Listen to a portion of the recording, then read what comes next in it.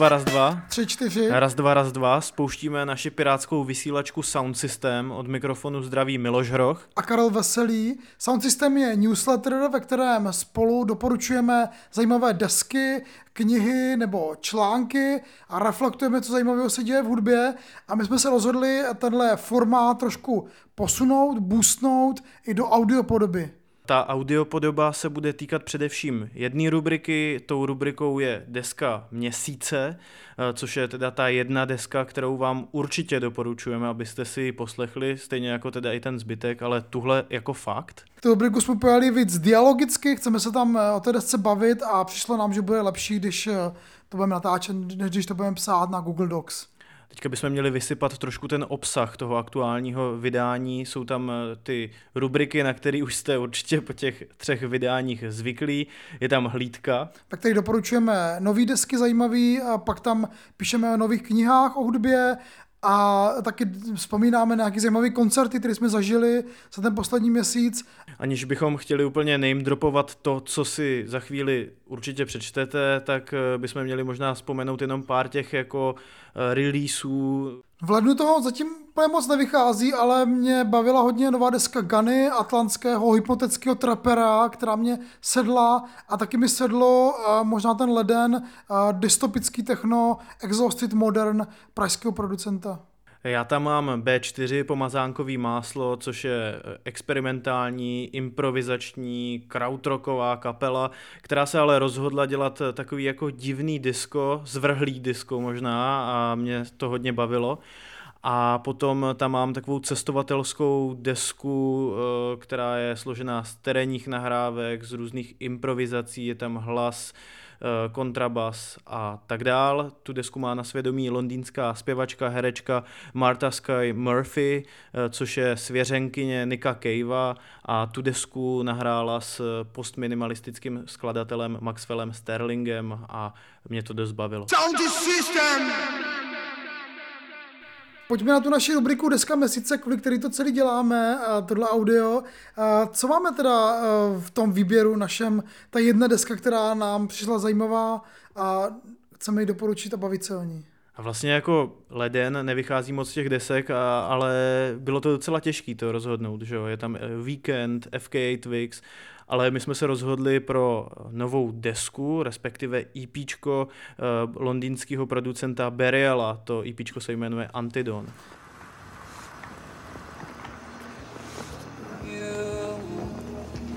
Came around my way.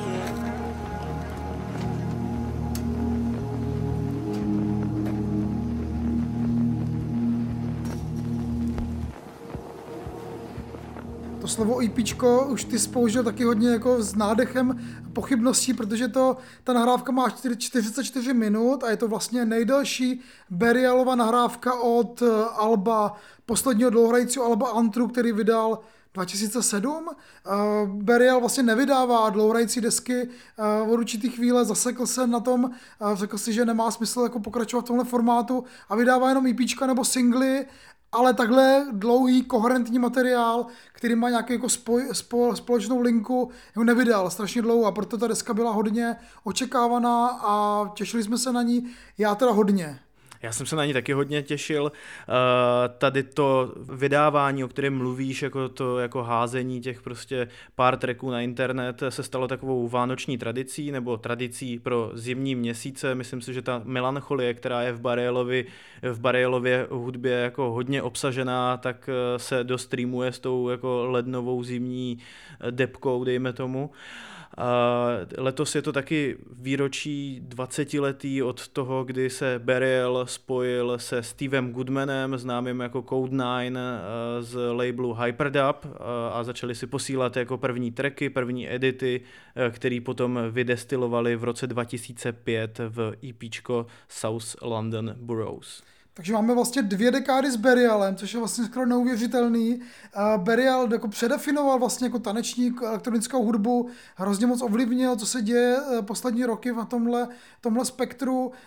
Vlastně posunul, řekněme, tu klubovou hudbu víc od nějakých slastí jako tanečních parketových k introvertním, atmosférickým věcem. Myslím, že ten jeho rukopis je hodně cítit ve spoustě věcí, které vychází za poslední dekádu a půl. Nicméně tohle EPčko, nahrávka, o kterém se tady bavíme, Antidon, je trošku jiný. Není to beatové album, ale ambientní, jestli se to tak dá říct. Možná až na hledě soundcollage trošku. A to je možná ten polarizující moment, jo, pro hodně lidí. Já vím, že z takový jedné diskuze na Twitteru, ty ses nad tím taky ještě, když to slyšel úplně poprvé, že jo, tak ses jako divil a říkal se jako, že tyhle Beatles věci tě už moc jako nebaví. Nicméně mně přijde, že to je nějaký jako vývoj, který u Buriala sledujeme dlouhou dobu. Tady tyhle ambientní soundcollážové pasáže jsme slyšeli spíš jako v ústřižcích, výstřižcích, někde trošku bokem, ale nicméně on z toho na téhle desce Antidon udělal hlavní téma. Pro mě to je jako kdyby vzal track Rival Dealer a tu druhou polovinu natáhl na těch 44 minut, jo, a já jsem spokojený.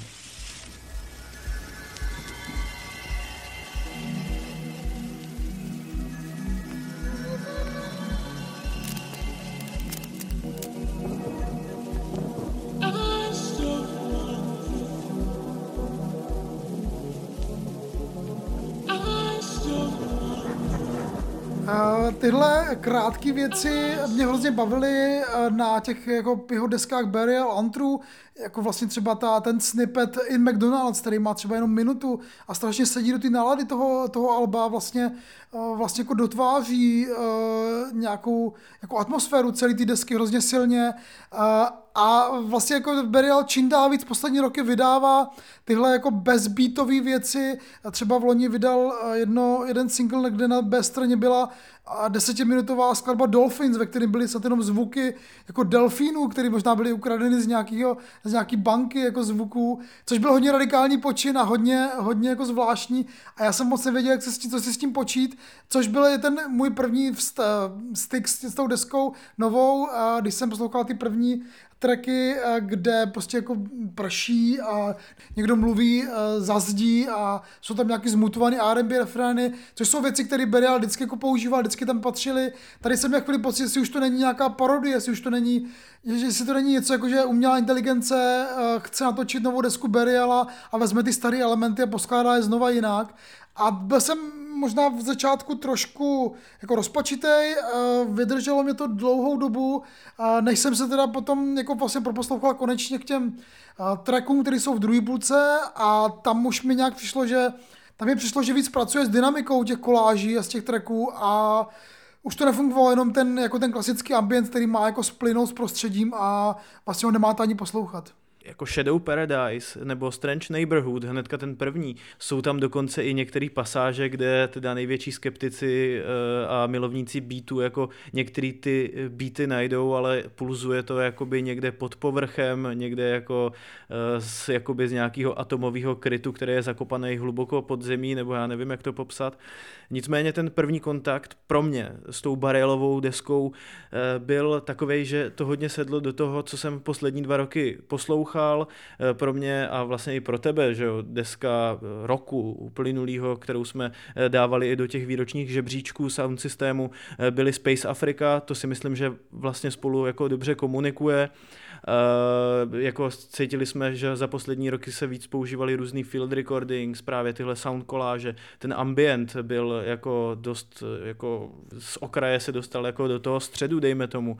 Takže mě to jako vyhovovalo. A teď ještě bych chtěl zmínit jednu věc k těm beatům. Já jsem četl od ruské producentky Perily, která se posunula od takového subtilního techna k ambientu a říkala, no já tam vždycky chci jako vrátit ty beaty, tak je tam na chvíli vrátím a pak je hnedka zase vyhodím a přidám na field recordings.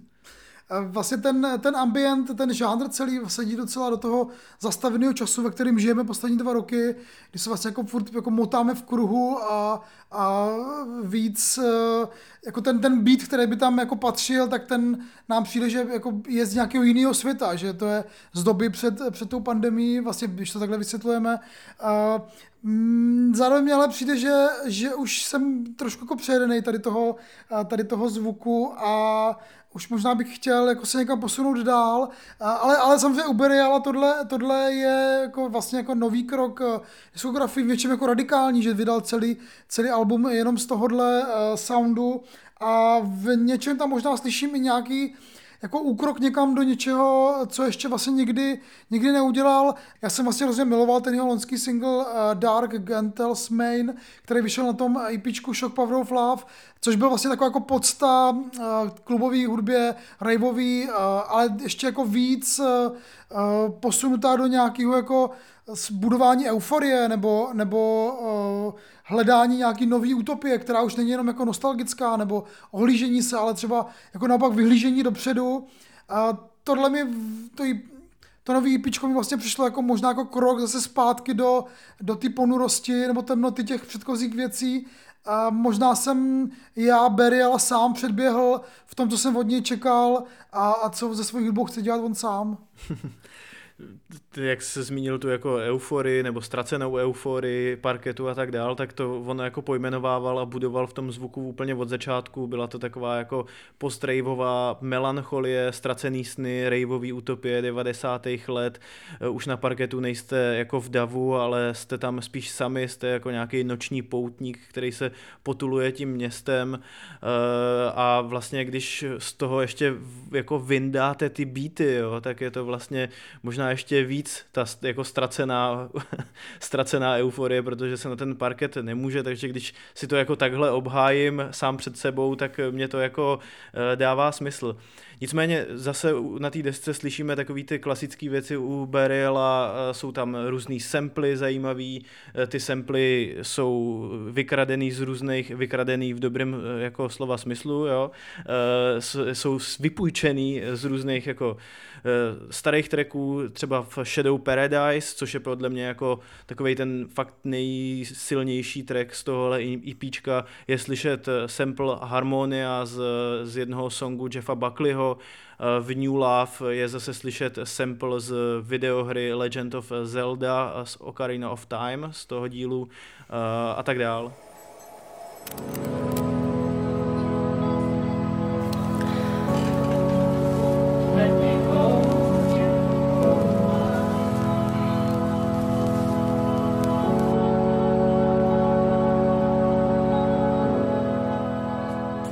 Zvláštní jako kaleidoskop, jestli člověk jako skládá a on to vždycky dělal, že ty samply vlastně odkazují na něco a vlastně k tomu, abys úplně možná jako pochopil vlastně, co chce říct, tak je potřeba jako vlastně zjistit si, které ty samply to jsou a odkud jsou a jak to jako skládá dohromady nějaký celý jako příběh té desky, který je jako víc než ta hudba. Je to instrumentální, vlastně jenom název nám tam může jako něco nějak pomoct s tím, co vlastně Burial chce říct, ale ty samply skrz ně promlouvá možná jako víc nějaká jako ještě metarovina ty hudby a tady mě hrozně bavilo právě jako hledat si ty samply, poslouchat i ty originály a je to vlastně sample-based music, vždycky to bylo u Buriala takhle. Jako často se mluví o hauntologii, že jo, ve spojení s Burialem, že prostě ze starých desek skrze jeho hudbu na vás jako promlouvají duchové minulosti, nebo jak to nazvat. On sám někdy mluví o takzvaném jako memory of tune, což v takovém starším rozhovoru, jednom z mála, který dal pro Fact Magazine, popisuje jako, že prostě jdete po schodech dolů do klubu a už slyšíte, jak pulzujou beaty, nebo prostě ta hudba z klubu, ale zároveň potkáváte nějaký lidi, kteří spolu kecají a hudba se promísí jako s reálným životem a tak dál.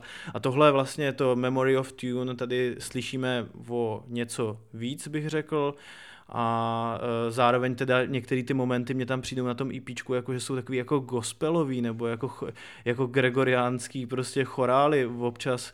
Přijde mně, že si vlastně Burial počíná trošku víc jako třeba William Basinski momentálně.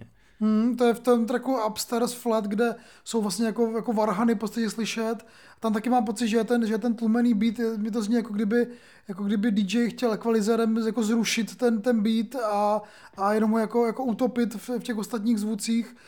Je to takový jako zvláštní gesto. Já si představuji, že Burial má prostě jako hromadu tracků a pak z nich jako skládá tady ty jako konceptuální třeba EPčka nebo desky a přemýšlí, jak by to mohlo jako znít dohromady. Přes ten pomalý rozjezd toho alba pro mě teda to pak vrcholí v tracku New Love, který mi přijde, že je fakt nějaký vykročení někam, kde ještě předtím nebyl a to, co jsem vlastně jako od té desky chtěl nebo očekával, že tam uslyším něco, co Burial ještě nikdy nebyl, tak jsem se tady dočkal. Přece jenom Burial toho poslední roky vydává docela dost a někdy to bylo trošku hit or miss. Tady mi přijde v té druhé půlce, že to teda je jenom hit už. Takže to už se dostáváme trošku k hodnocení.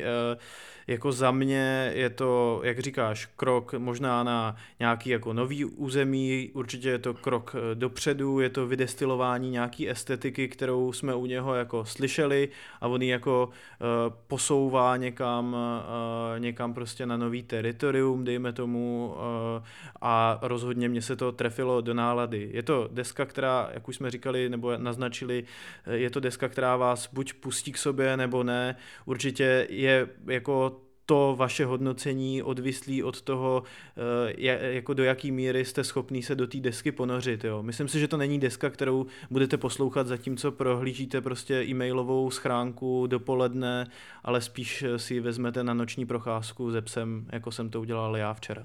Já to musím ještě udělat, já teda nemám psa, ale já to možná zkusím sednout na kolo a někam vyjet s ní na kole. Tak to doporučujeme, když tak se nám ozvěte, jak vás tahle deska bavila, jak vás bavilo nový vydání newsletteru Sound Systemu a můžete se s náma spojit faxem, telefaxem, anebo taky na serveru, na Discordu, na serveru Sound Systemu, link najdete v newsletteru.